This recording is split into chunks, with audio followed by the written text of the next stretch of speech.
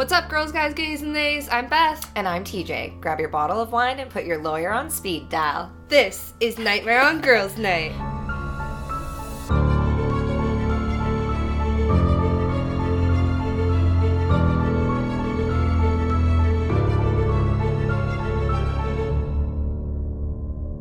Sunday Scaries edition!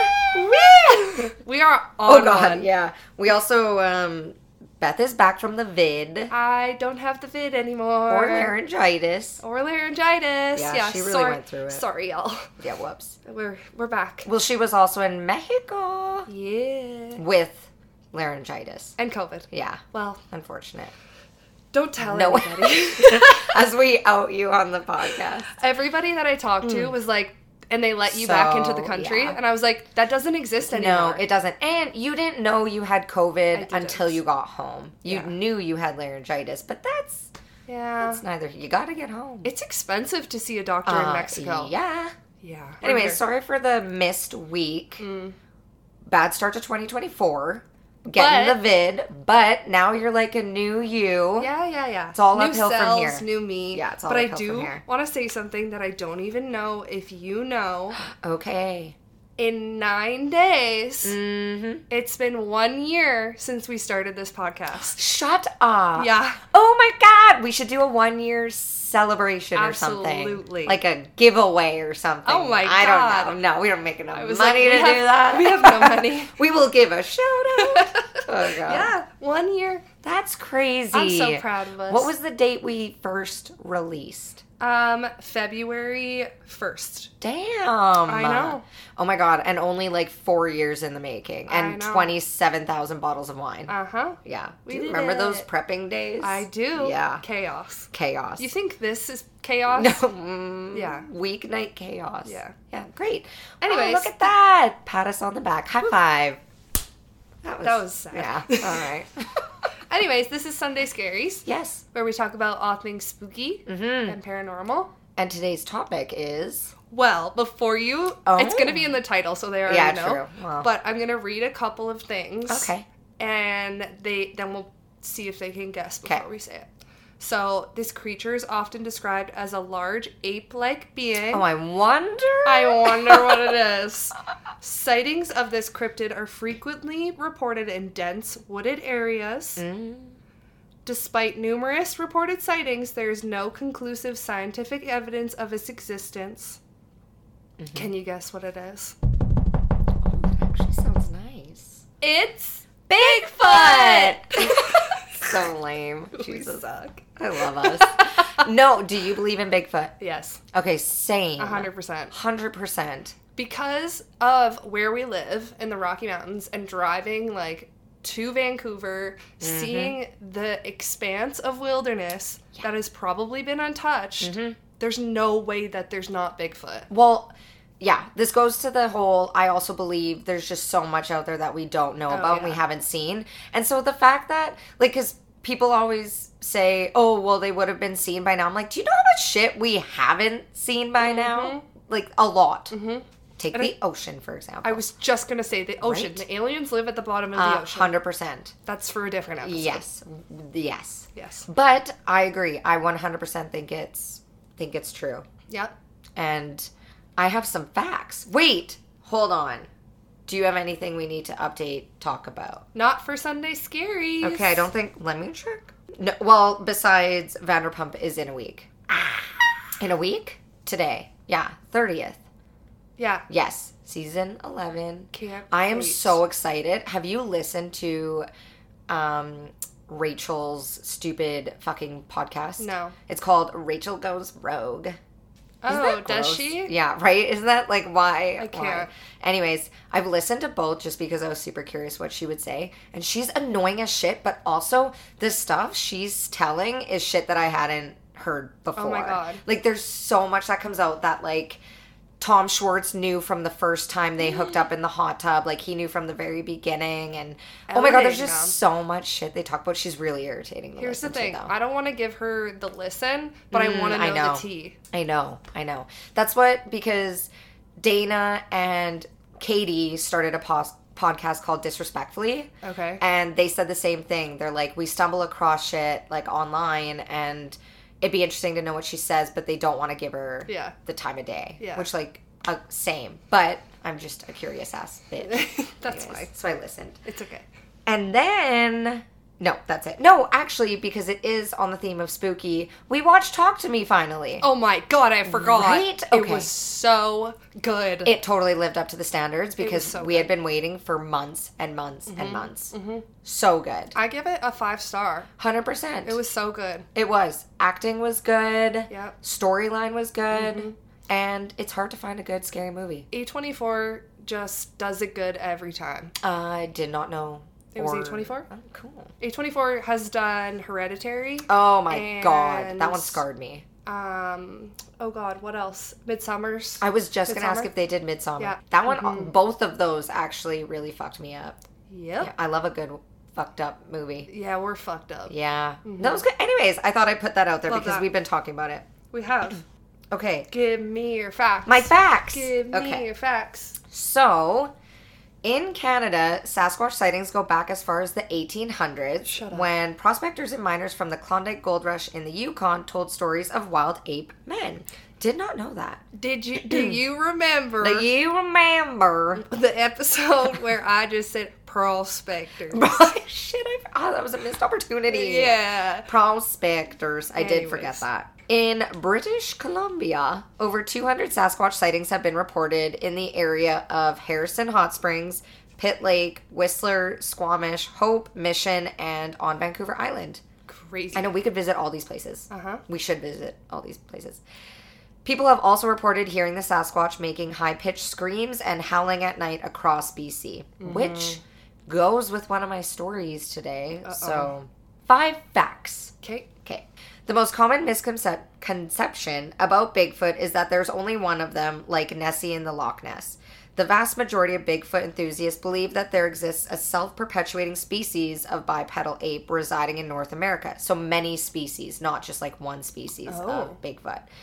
Cousin species likely reside in Nepal, such as the abominable snowman, in China, such as the Yeti, Australia, such as the Yowie, and then many others in many other countries. So it's an international phenomenon. Okay. The Yeti is so cool. I was going to ask, Yeti and abominable snowman. Yeah. I thought they were used interchangeably. Right? Like, but maybe that's what they're called in their respective areas. Okay. I don't know. Because you think about, like, was it in Russia where that like group of hikers and the tents were like ripped apart and oh my god, we gotta talk about that one. That could be a Sunday Scaries because it's, I guess it's like we call it Bigfoot or Sasquatch.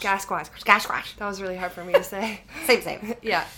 As recently as 300,000 years ago, there exists skeletal evidence of a species of massive apes called Gigantopithecus blacki.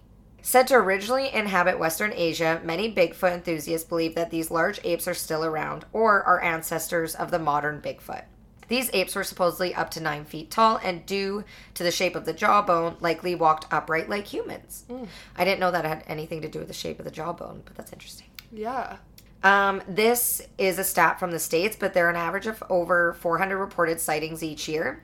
Based on these reports, big feet, which is so funny to say, big feet can be characterized as follows. Walk upright up to 8 or 9 feet tall, covered in black, brown, red fur all over their bodies except the face, palms, and soles, secrete a foul smell reminiscent of feces or rotting flesh, which I hate the word secrete, I don't know why. I know.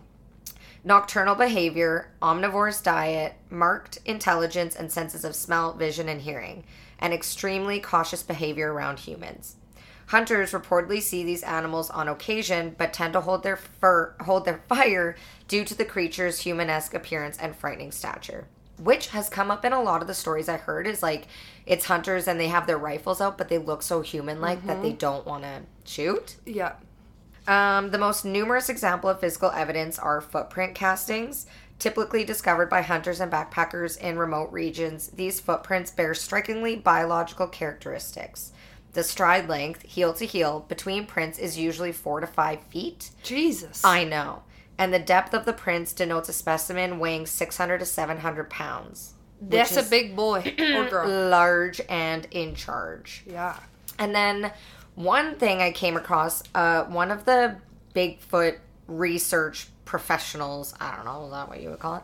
A Bigfooter. A Bigfooter. I don't know. Someone asked them, like, well, why haven't we found one yet? Like a dead one, or like the body of one, whatever. The skeletal, yeah. And so he answered it, and because I agree, you're like, you would think we'd stumble across a carcass or something, but he says, Big feet tend to live in very dense, old-growth forests. This type of habitat suits their shy, skittish behavior, and it makes them finding the corpses of any animals difficult, which, true.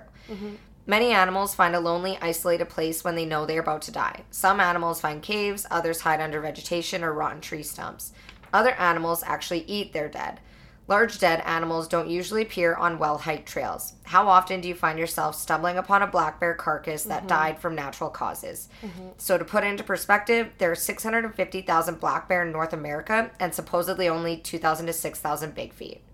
So, yeah, makes sense. I was going to say, I was thinking about wolves because they live here, but we never see them. Same with cougars. Yeah, and the amount of times we've been in the backcountry or hiking, I've never, ever come across a carcass of either of those animals. No, and there's like hundreds of thousands of them in smaller areas. Yeah. So, yeah. So and like we said, there's so much untouched area that we haven't seen. Yeah. You think of like the landscape of Canada, and there's like, I'm not even going to throw out the statistic, but majority of the landscape hasn't been touched by human beings. It's shocking. Canada's huge. What lives out there?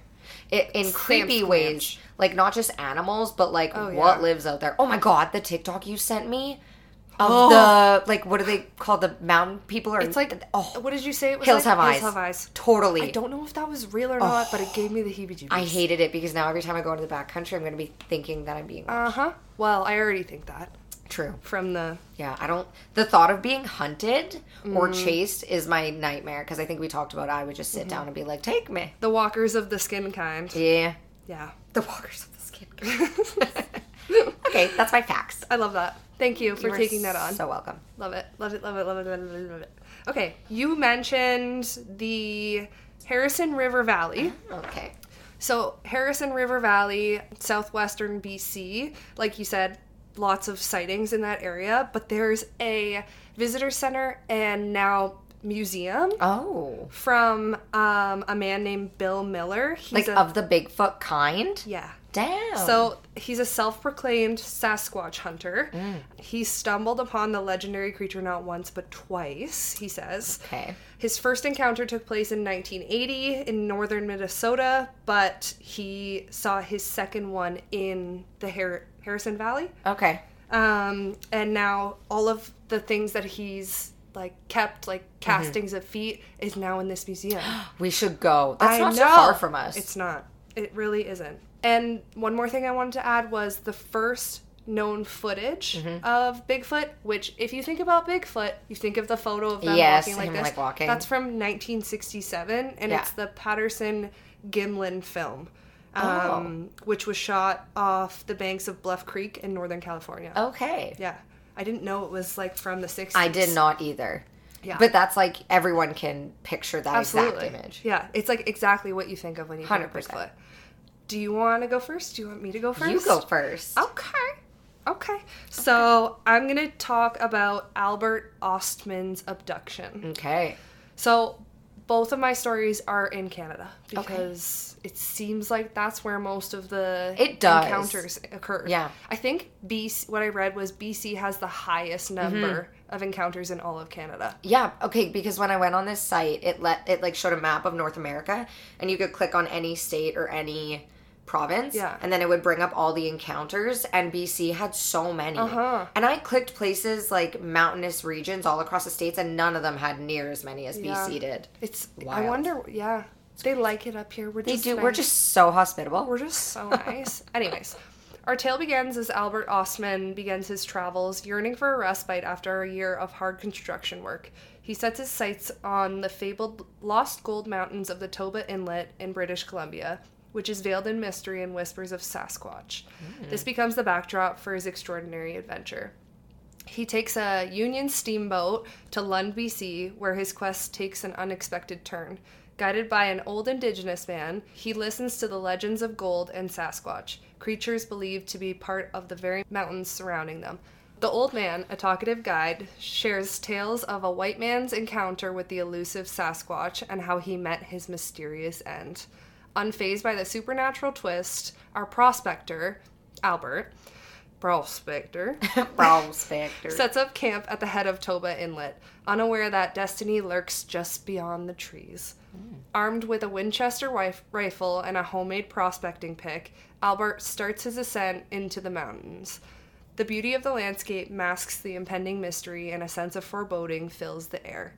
As he rests near a rock bluff, Albert becomes an unwilling participant in a Sasquatch rendezvous. Oh, a rendezvous. A rendezvous. Kidnapped and carried by the creature, he finds himself in a hidden valley surrounded by Sasquatch, human-like beings covered in hair. Oh, God. His observations revealed their peculiar habits, a diet of sweet roots, and certain human-like quality. The Sasquatch family, with an old man, an old lady, and 2 younger ones, assuming kids. As you said, it's not just one. Challenges Albert's perception of the natural world. Faced with a conundrum, Albert devises a daring plan. Armed with snuff. Do you know what snuff is? No. It's like tobacco powder that you snort. Oh, okay. And it was a way of consuming tobacco. You can still get it in the States. Oh, wow. He incapacitates the old Sasquatch momentarily, uttering a guttural sound prompting the entire Sasquatch family to gather in confusion. Albert, with his heart pounding, moves with the swiftness of a shadow, using every inch of cover provided by the ancient forest. Just as he believes he's out of the woods, quite literally, a distant roar signals the alarm. The Sasquatch family, realizing their captive is escaping, erupts into a frenzy of guttural roars and thunderous footsteps. The chase is on. Oh, God. The forest becomes a labyrinth of uncertainty, with Albert navigating through dense underbrush, leaping over fallen trees, and skirting the edges of cliffs. The Sasquatch, with a mixture of anger and confusion, follows in pursuit, their otherworldly calls reverberating through the ancient trees. I hate the sounds. I hate it. Yeah. Albert's breath comes in ragged gasps as he narrowly avoids a collision with a towering cedar. The Sasquatch, relentless in their pursuit, get dangerously close, their massive forms weaving through the shadows. Just when it seems like he's cornered, Albert spots a rocky outcrop ahead, a precarious path leading upward. With sheer determination he ascends, every step fueling the fear of capture and the adrenaline of survival. At the summit, with the valley floor below, Albert faces a breathtaking dilemma. The Sasquatch are closing in, their haunting calls echoing through the night. It's a leap of faith as he gazes at the expanse, calculating the risks and rewards. What would you do? Would you jump? I don't even know. Both are terrible ways to die. Well, that's assuming that the Sasquatch want to kill him. Fact, in his story, it was like he was camping beside them. Right. And they were like holding him captive. Right, like not letting him leave. Exactly. Yeah. With a burst of courage, he takes the leap, a heart-stopping descent that leaves him breathless. The Sasquatch, unable to follow, watches in confusion from above as he disappears into the shadows below. Oh, God. Miraculously, landing on a thick bed of moss, Albert emerges from the shadows, battered and bruised but alive. Jeez. The Sasquatch calls fade into the distance as he finds his way back to the more familiar landscapes, leaving behind the valley of enigmatic beings. Ugh. Reuniting with loggers and resuming his journey, Albert keeps the extraordinary encounter with the Sasquatch as a guarded secret, weaving a tale of being lost while prospecting. No. Do you think they're dangerous? Like, do you think they would... No. I mean, that statistic I read said omnivores, so both, but I don't see them eating... Well, there are a lot of missing people, but it all points to their reaction to humans has always been fear, as if we're the predator and they're the prey. Yeah. So I don't see them... I don't know. I don't know. Right? I don't know. Oof. But they don't seem to be the predator in our situation. It's like, I don't know. With any animal, people say they're more scared of you than you are of them. Yeah. And I wonder if it's the same case for Sasquatch. Yeah. I don't know. I still wouldn't want to be in the community. In the community? Of one. In the community. Of them. Oh, God. Them. Him, her, hey, gay, hey, days. Gay, hey, days. No, thank you. All right. Okay. Bring it on. This one is Port Hardy, British Columbia. Summer of 2004. This is written by... Oh, it doesn't say their name. Anyways, it's written from a first-person perspective. So they say, I am Inuit living in the general vicinity of Port Hardy on the northern tip of Vancouver Island. Before this, I lived on Prince Rupert Island. I wasn't sure where to report this and didn't want any ridicule from people who don't believe in Sasquatch. So perhaps you can assist me. They wrote into this online encounters forum where that map was. Mm-hmm.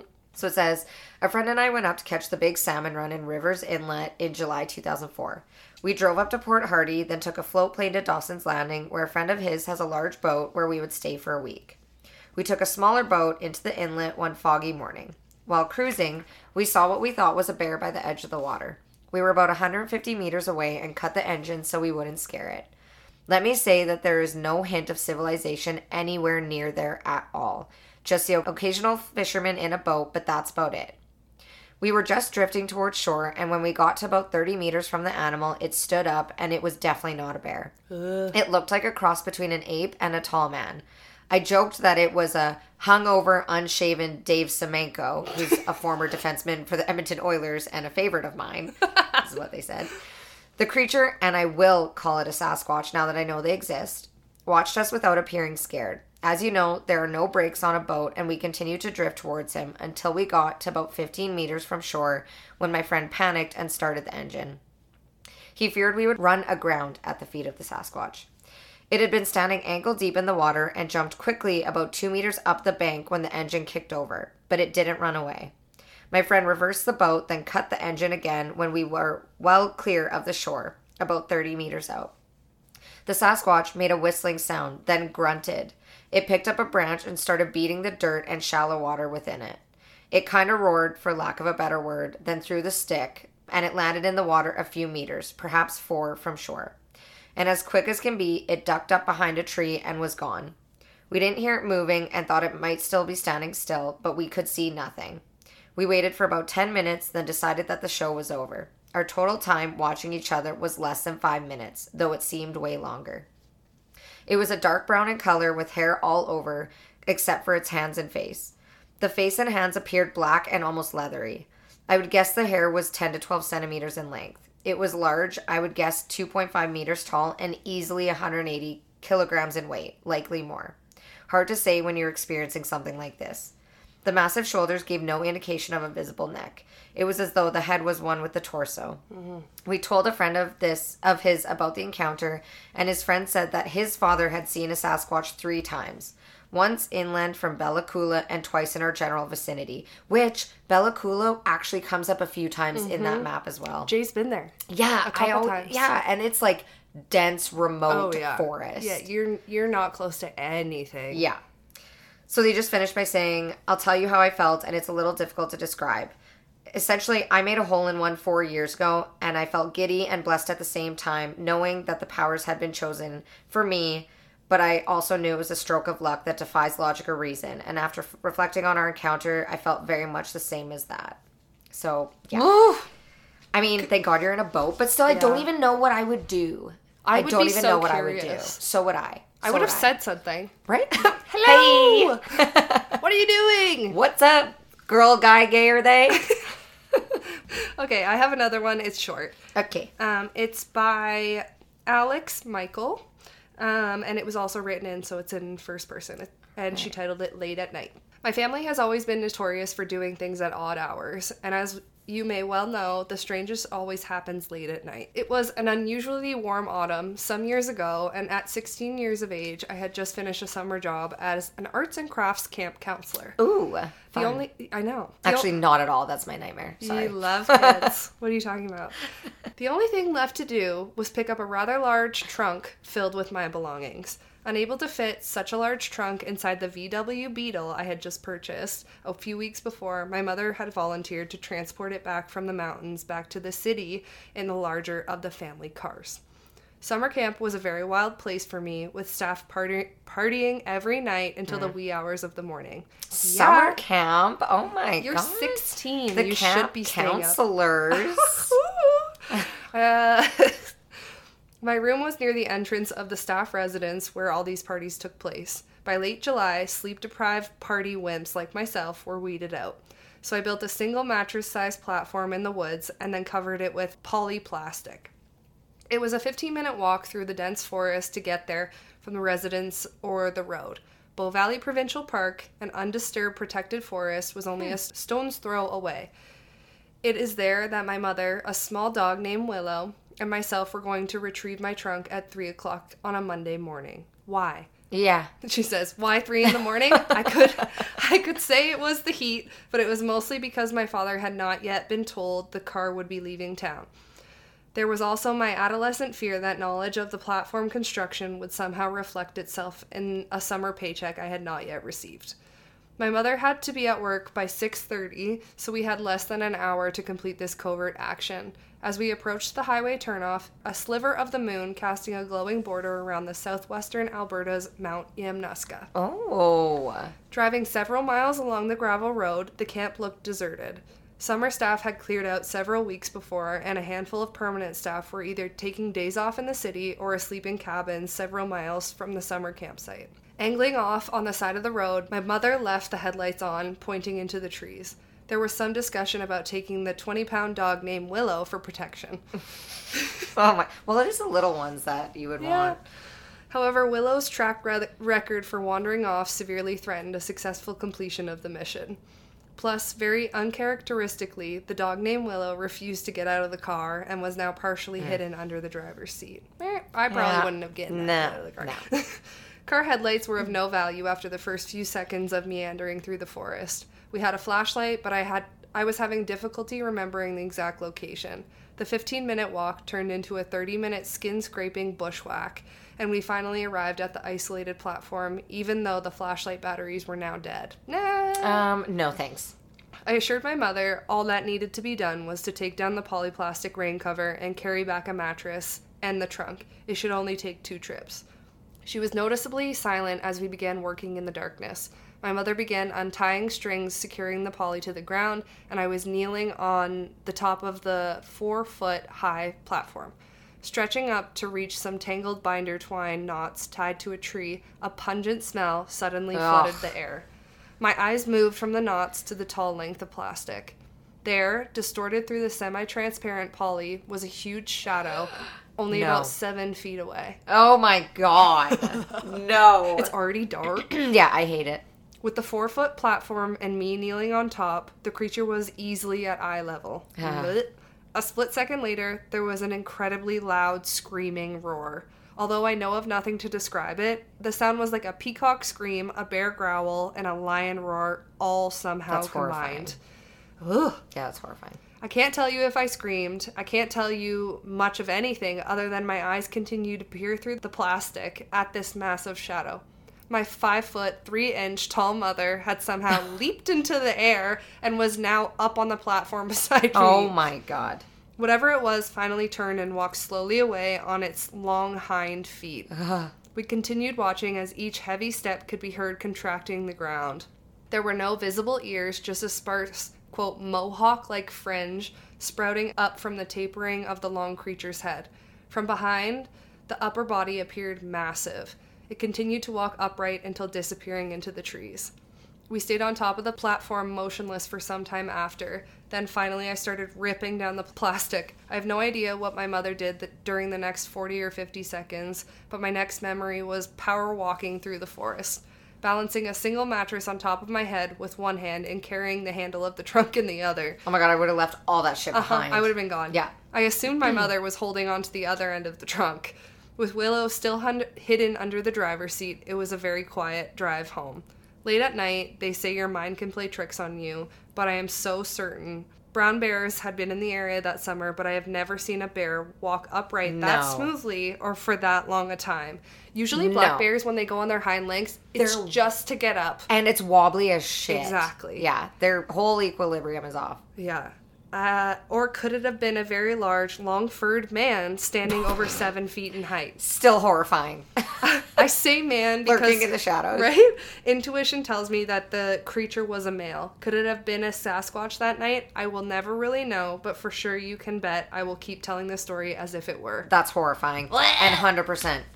It is not... Okay, and again, yeah, if it's a hairy man lurking in the shadows, still fucking weird. It's a Sasquatch. It's a Sasquatch. Your poor mother. That. I would have left all that shit behind, though. Also, how could you not say anything on the way home? I'd be like, what the fuck is yeah, that? I'd literally be calling someone. No, I don't like that at all. I would not stop speaking. Okay, have you watched Missing 411? I think we've talked about... Okay, so you need to, because in Missing 411, well, one of them, they talk about the Sierra camp. Okay. And the sounds that come from the Sierra camp. And the documentary is so fucking good. I've watched it so many times because this is one of the pieces of it that I found so intriguing. So I'm going to read a little bit about it, and then I'm going to try to play the sounds. Okay. So we'll see. So the Sierra sounds are a collection of bizarre vocalizations, many believed to be actual recordings of a Sasquatch. Recorded over the course of several years in an unknown, remote deer hunters camp between Lake Tahoe and Yosemite National Park. The Sierra Sounds collection is an essential pillar of not only Bigfoot sound evidence, but for proof of these creatures as a whole. So, a little background. In 1971, Ron Moorhead worked as a hospitality manager and church board administrator in Merced, California. One fateful week, Ron learned that a family friend and fellow church board member was 2 days late returning from a High Sierras hunting trip. The man's wife explained to Ron that his hunting troop encountered mysterious creatures that made horrific, intimidating sounds and left 5-toed prints around their camp. One of the men even fled the site in terror. A known explorer, adventurer, and trusted friend, the man asked Ron to return with him to the area and collect evidence. Soon thereafter, Ron trekked into the wilderness with a small group that included the hunter friend and Sacramento journalist Alan Berry. The first trip yielded no results other than fragments of perceived toe prints in sand. But the follow-up adventure was much more eventful. On this trip, once they reached the remote deer hunters' camp, it didn't take long for the mysterious beings to arrive from a nearby ridgetop. Though they evaded sight stealthily, the creatures whistled, screamed, and vocalized towards the men several times. After the invaders faded into the night, Barry and his companions found large bare footprints in the snow and pine. For the next year or so, Ron, Allen, and his friends returned to the site with microphones, tape cassette recorders, and a plaster of Paris for footcasts. It seems that, more often than not, the team encountered the supposed Bigfoot. Furthermore, they found the creatures to be incredibly stealthy. Camera traps were evaded easily, and only brief glimpses were ever attained. Luckily, the phantoms overlooked the discreet microphones taped to bush branches and hanging from tree limbs.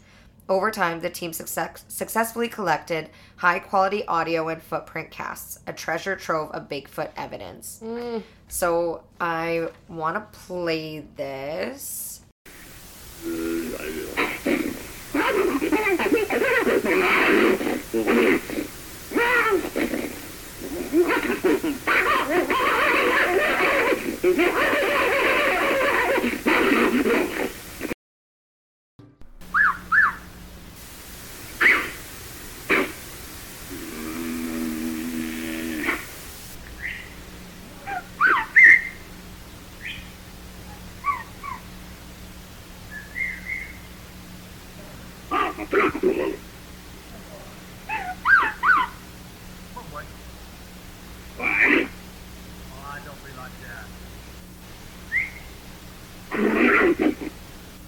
Come on.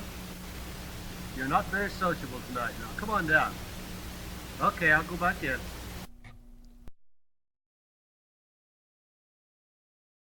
So a little bit about the recordings, though, is I want to just read. So several of the clips of the Sierra Sounds can be found across the internet. So to date, Ron has released 2 collections and a book about his experiences. So there's 2 Bigfoot recordings. There's volume 1, produced in 1996. That is when it was released, by Alan Berry, who was the investigative reporter brought into the camp. And then Bigfoot recording volume 2, which was in 2003, and it features more sounds than just the Bigfoot ones. But some things to note, which this is where it really messes me up, is when they bring in professionals to examine the sounds. So the Sierra Sounds underwent a year-long evaluation at the University of Wyoming. The researchers determined the origin to be primate, and that one of the speakers possessed a vocal range and lung capacity much greater than the average humans. Additionally, they ruled out the presence of alteration. The tapes had not been sped up or slowed down or even re-recorded. They were organic pieces of evidence. The unusual growl-like sounds and whistles were studied by Dr. R. Lynn Curlin, a professor of electrical engineering at the University of Wyoming. It was his opinion that the format frequencies found were clearly lower than for human data, and their distribution does not indicate they were the product of human vocalizations and tape speed alteration.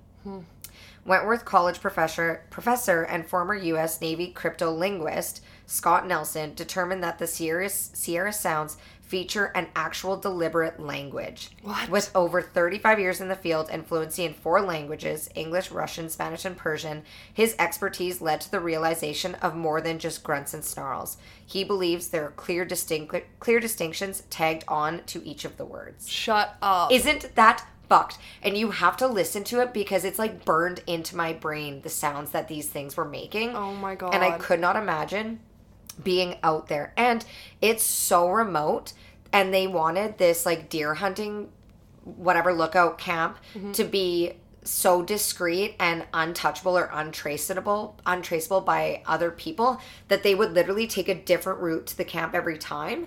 And they would get to the point that they would take separate routes to the camp so that they didn't trudge down the vegetation and make it a clear animal walking path or people walking path. Right. So they made it very clear that like nobody would be able to get there, let alone find it, let alone come back multiple times to do this. I literally have goosebumps. You gotta watch Missing 411 because it's literally wild. That is insane. And wait till you hear the sounds. Because it fucked me up.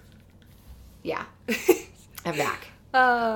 Anyways. That is crazy. I think I've talked about Missing 411 like I have to at least 30 times on this podcast. I've watched it alone at least 4 times. All right. Well, that's all I got. That's all. Okay. Remember, all good stories start with a girls' night. But not everyone gets to see a Bigfoot. At brunch.